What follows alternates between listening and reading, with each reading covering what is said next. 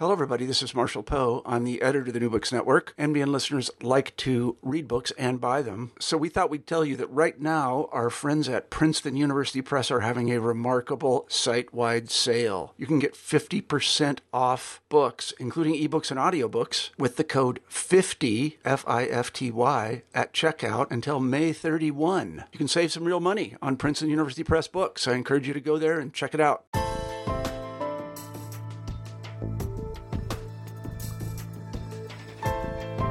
Hello, this is Natasha Margolis. I'm with the New Books Network, the Genocide Podcast, and I'm with Chris Moriello today. We're going to be talking about his book, Forced Confrontation, The Politics of Dead Bodies in Germany at the End of World War II. Currently, this book is coming out in paperback. And Chris, thank you for talking to me today. And can you tell me a little bit about yourself, your career, any other research topics that you've written about before this book? Okay, thank you very much for talking with me today. It's really great of you. My name is Christopher Moriello. I am a professor of history at Salem State University in Salem, Massachusetts. I also serve as the director of the Center for Holocaust and Genocide Studies at the university, and I've been in that capacity since the center opened in 2013. And my areas of research are modern European history with special emphasis on World War II, the Holocaust, Nazi Germany, and 20th century European politics. Cool. So your book, Forced Confrontation, looking at the historiography of Nazi Germany and the Holocaust, your book seems to have kind of broken out of the traditional narrative and has used some really new techniques, exciting ways of engaging with the history and people and their collective memory of the history. So could you explain the methodology that you used when you wrote this book? Well, having taught the Holocaust at the undergraduate and graduate level, I realized that Holocaust historiography has actually gone through some fundamental transformations since 1992. And increasingly, Holocaust studies and the history of the Holocaust has been really, I think, challenged by some of the newer methodologies that are coming out of fields such as anthropology, particularly around new ideas around forensics and the study of dead bodies and human remains, and then, of course, memory studies. So when I approached forced confrontation as a topic, I did not have the latter, what I just mentioned, in mind. I came at it as a Holocaust German historian who was interested in going to the archives and finding out what happened, and then providing some analysis and some narrative around it. Around 2012, 2013, I also was working in our center with a number of faculty, particularly faculty working around forensics.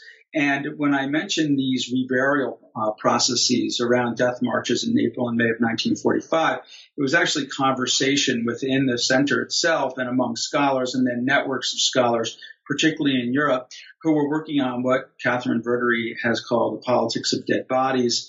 And it got me really interested in if I am discovering or examining American soldiers coming across dead bodies and making meaning of that interaction with German civilians, then I should start reading much more broadly around forensics and around cultural studies of dead bodies, and then also memory and meaning. How do people make meaning out of certain situations, and then moving forward, how do they make their own meanings and out of their historical memories? So it really was an intersection between a more traditional approach to Holocaust studies with this kind of new focus and dimensions of the kind of cultural politics of dead bodies. So I hope that the book really is on the leading edge of kind of what I've always tried to do, which was to incorporate new methodologies and new approaches with traditional empirical evidence.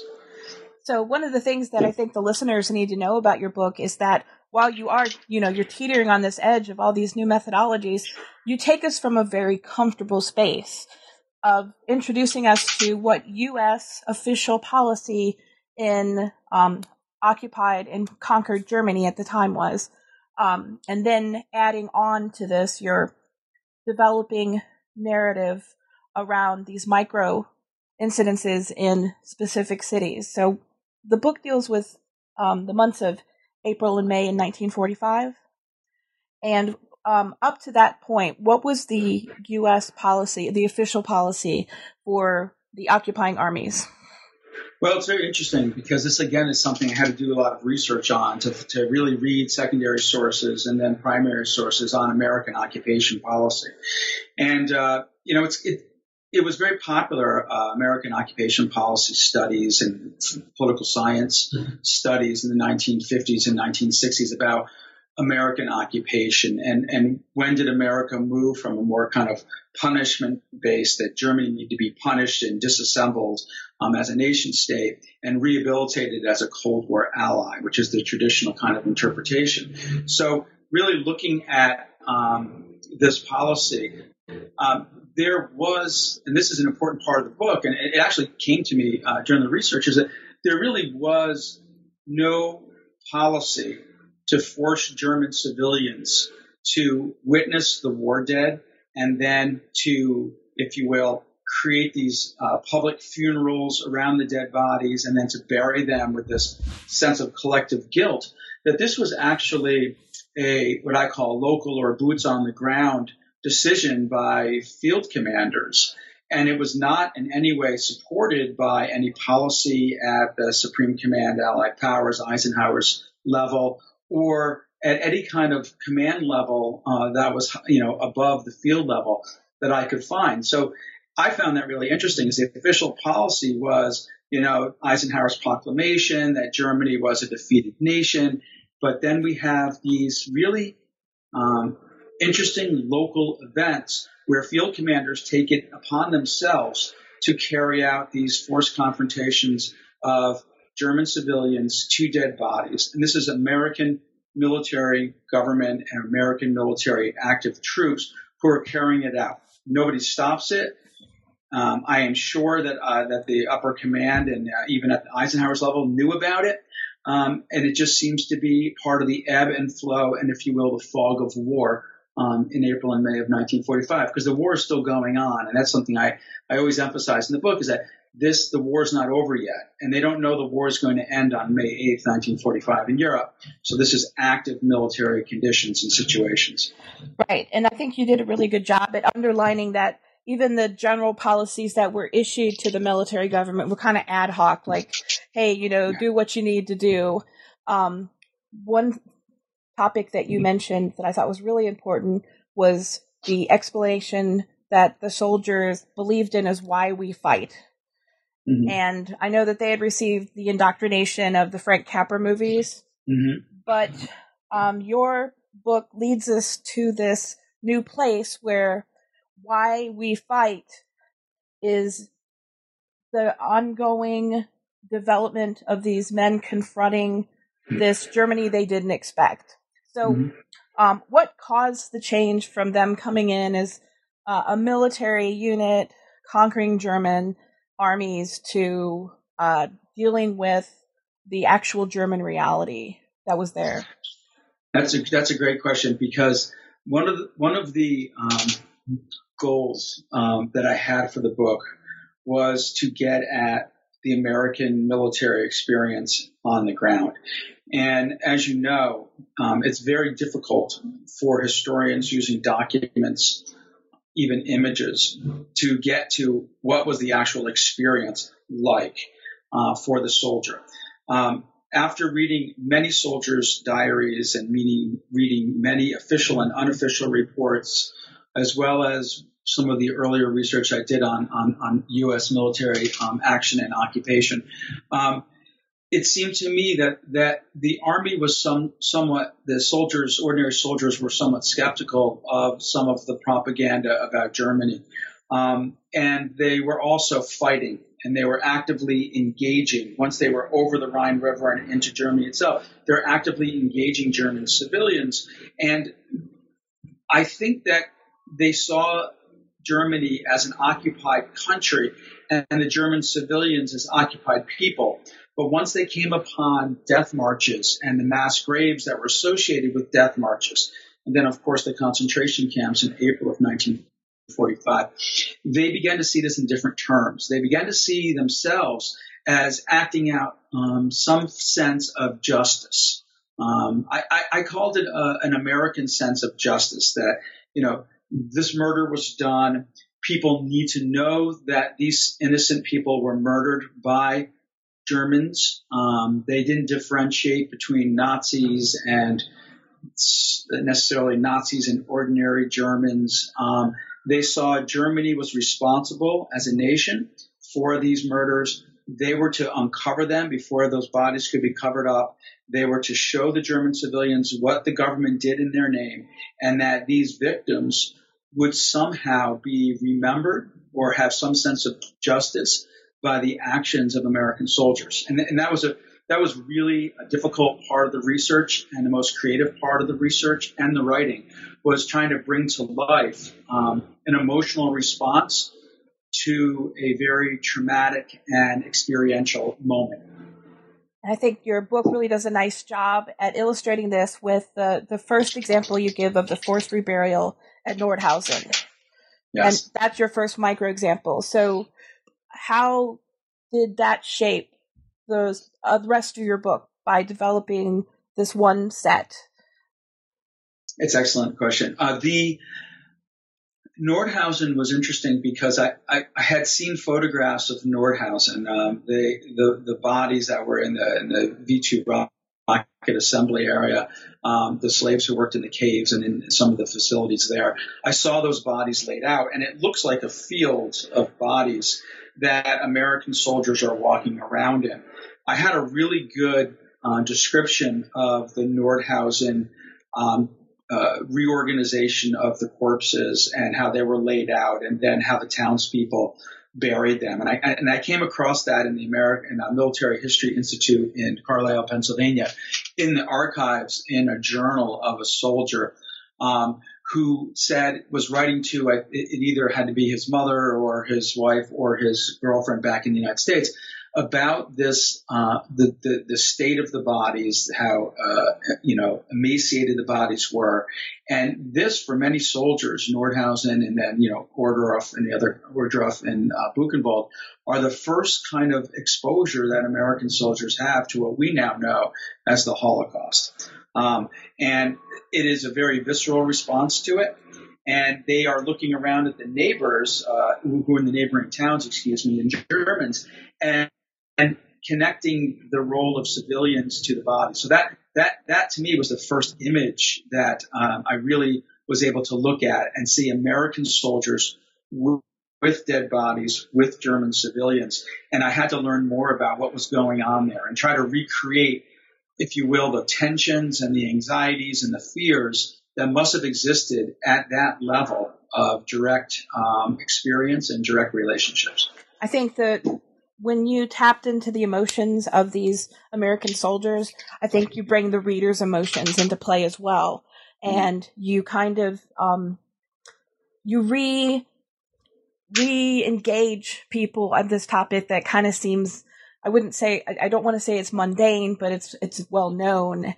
And even though you're not presenting anything that's new evidentially, you're re-presenting it in terms of humanity. So when the Americans get to, and these things are happening in these cities at the same time, you're not talking about one troop going through and experiencing this, but in your example of Schwarzenwald, you talked about the American ultimatum and how the Americans are using this idea and how they're engaging with the people there. So what was the significance of that? I have to give credit to one particular independence scholar. We were working on this. I knew about Schwarzenfeld. I was coming across Schwarzenfeld again and again and again. And as I did, I began to really look at the town itself. And I needed to find out more about this ultimatum. When was this ultimatum given?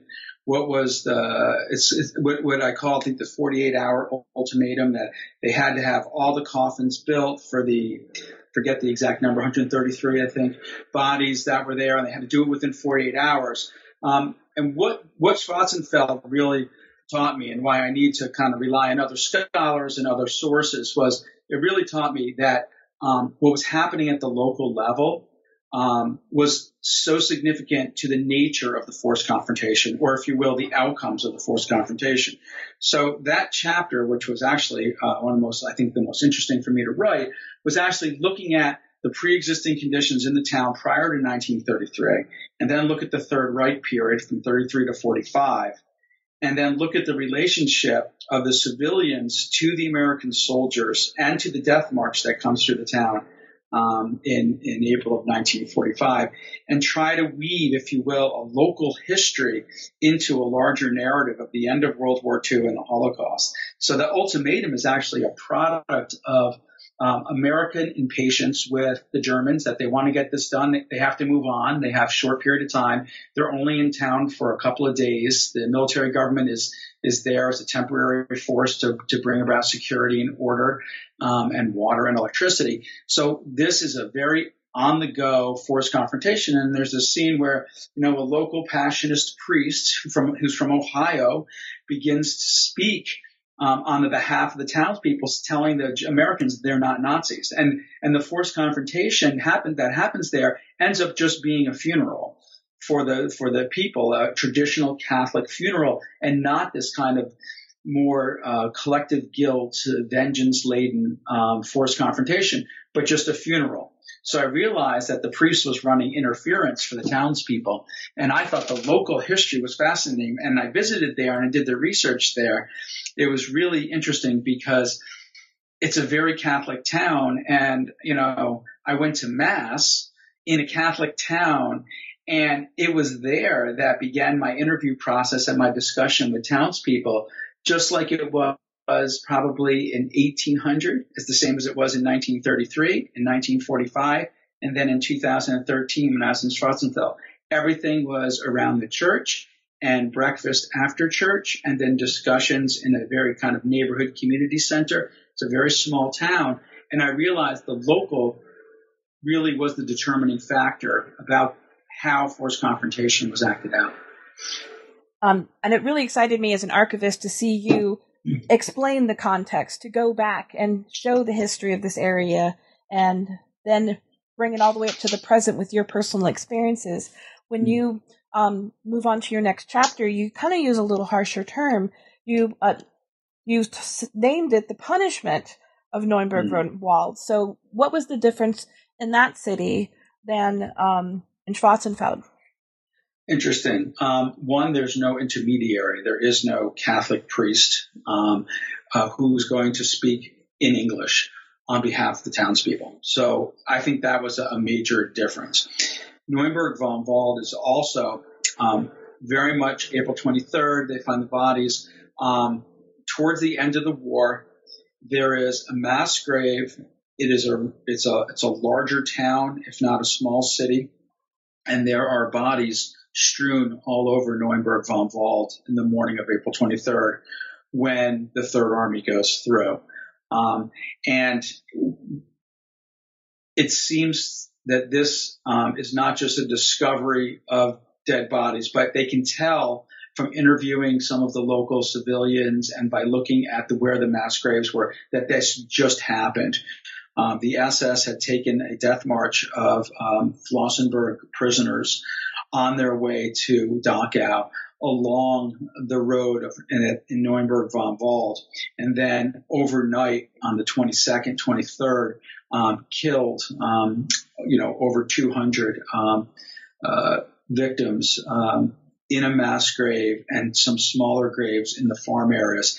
And there were still, when the Americans came, there were also survivors from the death march in striped pajamas who also met the American soldiers. So they were seeing live prisoners who could tell them what happened and to show them where the mass graves were. And there was a real tension between the soldiers and the civilians at Neuenburg von Wald, where there was no mediation, and the Americans also had an ultimatum.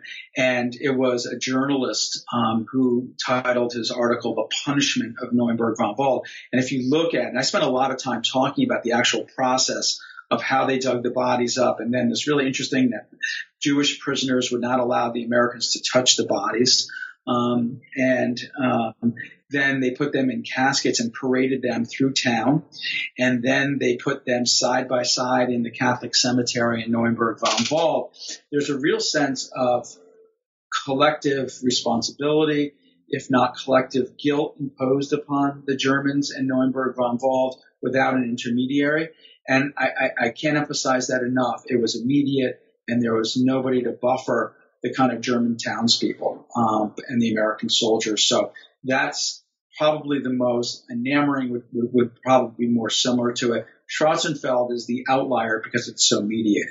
Yes, and I think in your next chapter, you kind of bring us back to what you discussed at the building, which was what was the Americans' official policy on this.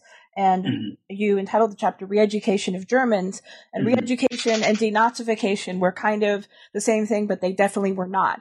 So the situation in Nammering really had a different play out than the previous one. So what was the differences, and why do you think those were, so significant? Nammering is one of the most photographed and evidenced forced confrontations. And if you go on the web and you type in Nammering massacre, you will see images of that. It was over 900 bodies in a marsh in the Acre of Death below the railway lines. It was a particularly brutal 2 or 3 days at the rail siding of killing the bodies, of the prisoners, and then throwing them into the marsh. There was also the use of burning of the bodies, attempted burning of the bodies. When the Americans came upon this, and it wasn't until May that they came upon and actually discovered this largest mass grave of Death March, 900 and some odd bodies. The Americans wanted this to be a regional forced confrontation, I called it. So they invited in a lot of the small towns around Nammering to come and visit and to walk among the bodies in the Acre of Death after they've been disinterred. And then they had this sign, which I thought was fascinating. I actually had it. And, the sources are photographic evidence from the Signal Corps, and they have a picture of an American soldier with a stick in his hand, a pointer, if you will, and he is pointing to a sign, that, in this field lies the bodies of 900 victims of Nazism, and he's teaching them. He's almost like a school teacher instructing the German civilians, particularly women and children, before they enter into the Acre of Death. And the sense of educating them about what was done to Germany, and that somehow this forced confrontation would have German civilians come to terms with their adherence to Nazism, and that this would somehow educate them away from authoritarian government in the future and toward democracy. And at another opportunity that you had to talk about this book, you very humbly said, I know that this work is not going to solve the problem of genocide, but it's going to illuminate new possibilities for understanding it. And I think the final chapter of your book, talking about what you called the necropolitics and in the post-war period and afterwards, what are the lessons that we can take away from this book? That's always the most difficult part of the book to write for historians, but it's also, I think, the most important part. Part of the last chapter, which I have to say really was a chapter that was incomplete for a long time, because I really had to think through the implications of what I was saying. As a writer and as a scholar, I found that actually assembling the evidence and then writing the narrative and talking about history to be rather straightforward and something I was comfortable with. Looking at the implications of this, I wanted to bring in the new methodologies that we need to look at, not just how genocides happen, but how genocides are discovered and what meaning is imposed through the artifacts of the body and dead bodies and human remains in making meaning of genocide. And it was really interesting readings that I was reading on necropolitics about how contemporary governments, either in Africa or Europe, Bosnia, Herzegovina, how they represent the artifacts, the sites of collective memory and collective mourning, like Srebrenica, how these sites are remembered and how these sites are represented is significant in how we remember genocide, how we remember the causes of it, who was responsible for it. And therefore, I think that we just can't leave the genocide at the act of genocide. We have to really think about how we commemorate and memorialize it and think about it in order for us to really get at any sense of prevention or any sense of some of the preconditions that existed. We also have to remember that these events in many ways are ongoing and that trauma doesn't end both individually and collectively. So it gets me thinking much more about post-genocide and post-genocide societies and how we remember them. Right. And of course, we've entered this kind of new century with international crime tribunals in The Hague that was created because of what happened with the Holocaust, but we know that the issue of genocide has not stopped. It's kind of even sped up in some areas. And one of the most powerful things I think that you keep re-emphasizing in this book is that these American soldiers who weren't expecting to see all of this devastation of humanity really were they were reacting, like you said, at a visceral level, at a human level. And they didn't really discern among the victims who was what. They didn't have time to, but they also really just saw this as the worst possible thing that could have happened of humanity. And of course, it was the Nazis that did this. So one of the easy things that historians and the general public tend to do is just kind of label this as pure evil. But the acts of the Americans in engaging with this kind of pull us back into the humanity of it.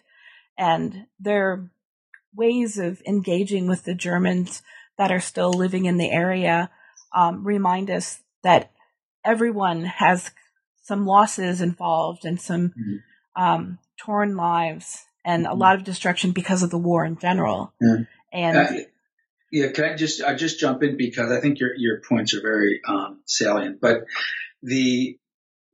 if I have to say an area that I really wanted to explore and I didn't have the time or the sources to do it in a way that I felt comfortable doing it as a historian I was really dealing with trauma at a level. And if you think about discovering bodies on April 23rd, 1945, amidst a war, the largest and most destructive war in human history. And then you drill down into this microcosmic level of American soldiers coming across a mass grave filled with the bodies of young people and middle-aged people and old people. Some of them are Russian POWs. Some of them are Jews. Some of them are American POWs. And they have this human visceral reaction to what we now call trauma, which wasn't available as a concept to many of these soldiers or even post-war historians. So what we have is trauma on multiple levels here. We have trauma of discovery.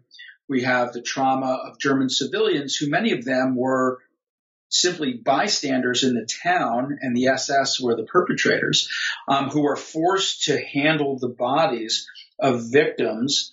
And then we have Americans on microphones saying that this is a German responsibility and then forcing Germans to rebury it. So we're dealing with trauma on multiple levels. And if I had more time and I had a 1,000-page book, I would have spun out much more. I've done much more thinking around trauma. And I think that's a really good way of connecting it to the multidisciplinary approaches that you've already taken. I can see a lot of scholars out there using what you've started in a lot of different fields and a lot of different ways. So I was wondering if you could comment a little more on if you came across anything that was similar to this with the other Allied armies when they were invading Germany and fighting their way to conquer Germany towards the end of the war. Yeah, it's something that when I first started the research, I knew of the American ones, and the reason I knew of the American ones was because of the images that I saw, and I know that there were American soldiers. I could tell by their uniforms and by the insignias on their uniforms that they were American Third Army, usually, that were involved in this. I also know from doing European history that Russian advancement on the Eastern Front and Russian sense of retribution and Russian sense of victimization and who were the victims and who was responsible for the victims was very different than the U.S. policy, particularly occupation policy in the Soviet Union under Stalin. And the Soviets was very different than American occupation policy. So I had to make this decision. And I knew that the British, the Canadian policy was following kind of Eisenhower's and the American Allied occupation policy.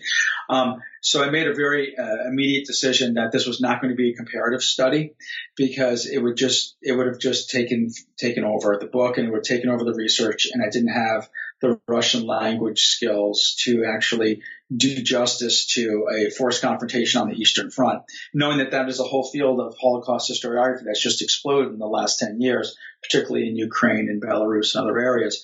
So I really segmented it off to something I was very comfortable with, which was American-German relations and American occupation.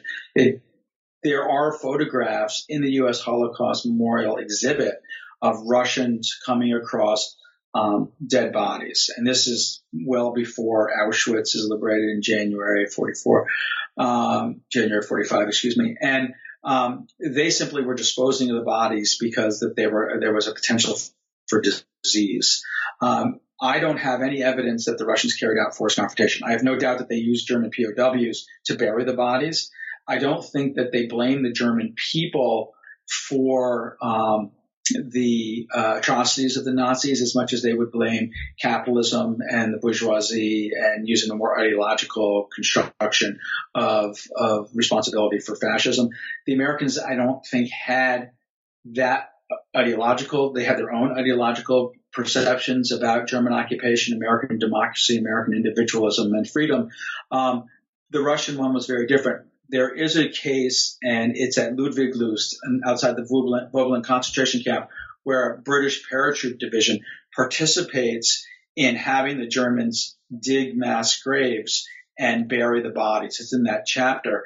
But I think they're following the American lead. I know they're following the American lead on this, and I think that they're just a support division of the Third Army, and they have their own in Hagenau, their own burial. But it doesn't have any of the language of forced confrontation, of collective guilt. So this might be, I'm not 100% sure, but this might be an American experience. Yes. And I think you made a really good point. I mean, about the perspective of the Soviets, we see that they aren't blaming the Germans themselves for it in the Nuremberg trials and wanting to capture and punish severely with death the Nazis that led all of this and kind of really disrupting what the British and the Americans and kind of the French were trying to do to bring justice to the area. Yeah. So that does seem to be the logical perspective on that. And I can't even imagine where you'd go to find all that Russian stuff either. I'm sure there's some really interesting material in the archives about Soviet occupation after mass atrocities. The Eastern Front is a bit different than the Western Front, and on many levels, you'd have to be really prepared both linguistically but also in terms of archival research to do such a comparative study. I think it would be fascinating, but not for me right now. Yes. So have you engaged on another project at this point? Are you writing another book, or is there something else that you're working on? This fall, when I was doing some research on the Nammering massacre, I came upon the death march from Buchenwald to Dachau, and I had all of this archival material that I didn't put into the book. So what I did immediately after the book came out was I took a little break, and then I went with all this archival material that I had about the Buchenwald Death March, and then I revisited Buchenwald archives with a photographer and took pictures of the Buchenwald concentration camp, and then walked the actual death march from Buchenwald to Weimar. And so then I wrote an article that's called Evidential Remains. I think that was the title we came up with for a journal called Human Remains, which is out of British, it's out of University, I think in Manchester in England. And that should be coming out this fall, which really lets me go into some very deep archival research, including geography and how the geography of the Death March played a role in the deaths that I really could just touch on in the book. But this allowed me to do a deeper microhistory of the Buchenwald, Weimar, and then Dachau Death March that lasted for 3 weeks on trains and then by foot. And there was actually a perpetrator who's tried in the 1947 trials. I have all of his trial records, and I went through over 1,000 pages of trial records from the so-called Dachau trials, and was able to use trial records in a much more sophisticated and deep way. And I thought that was really interesting. I was really happy when that came out. It also has some photographs as well. So I'm really interested in using photographic evidence and digging deeper into this issue. However, I also direct the Center for Holocaust and Genocide Studies. I also teach at a state university. I have a lot of responsibilities. So my next book is going to be changing gears a little bit. I'm going to start with 1945, May of 1945, and I'm going to work my way forward. And what I'm looking at is, and it's very, very early. I'm just doing secondary source reading now, is kind of looking at how the impact of World War II, with that impact of World War II, particularly the death and destruction and kind of severing of a sense of progress and liberal democratic order, how that plays out in different decades of the 20th century and right up to our present day, and the reemergence or the emergence of populist politics in Europe. And I think many historians are very interested in contemporary politics today, and I'm no exception. I think I'm going to use my historical background to talk a little bit more and research and write in a little more sophisticated way to uncover kind of the roots of political crisis and populism and the fate of democracy in the post-war European and American situation. Well, that sounds like you've picked a really big beast to struggle with, taking it from the 0 hour to the present. So I wish you all the luck on working. I'm looking forward to reading that as well, because it's not as easy of a path as we've been led to think. So yes, that's true. Well, thank you, Chris. I've really enjoyed talking with you today, and I hope you get a great reception for your paperback version of this book and your article, which is coming out. And thank you for taking the time out of your busy schedule to talk with me. And thank you very much for having me. I really enjoyed it.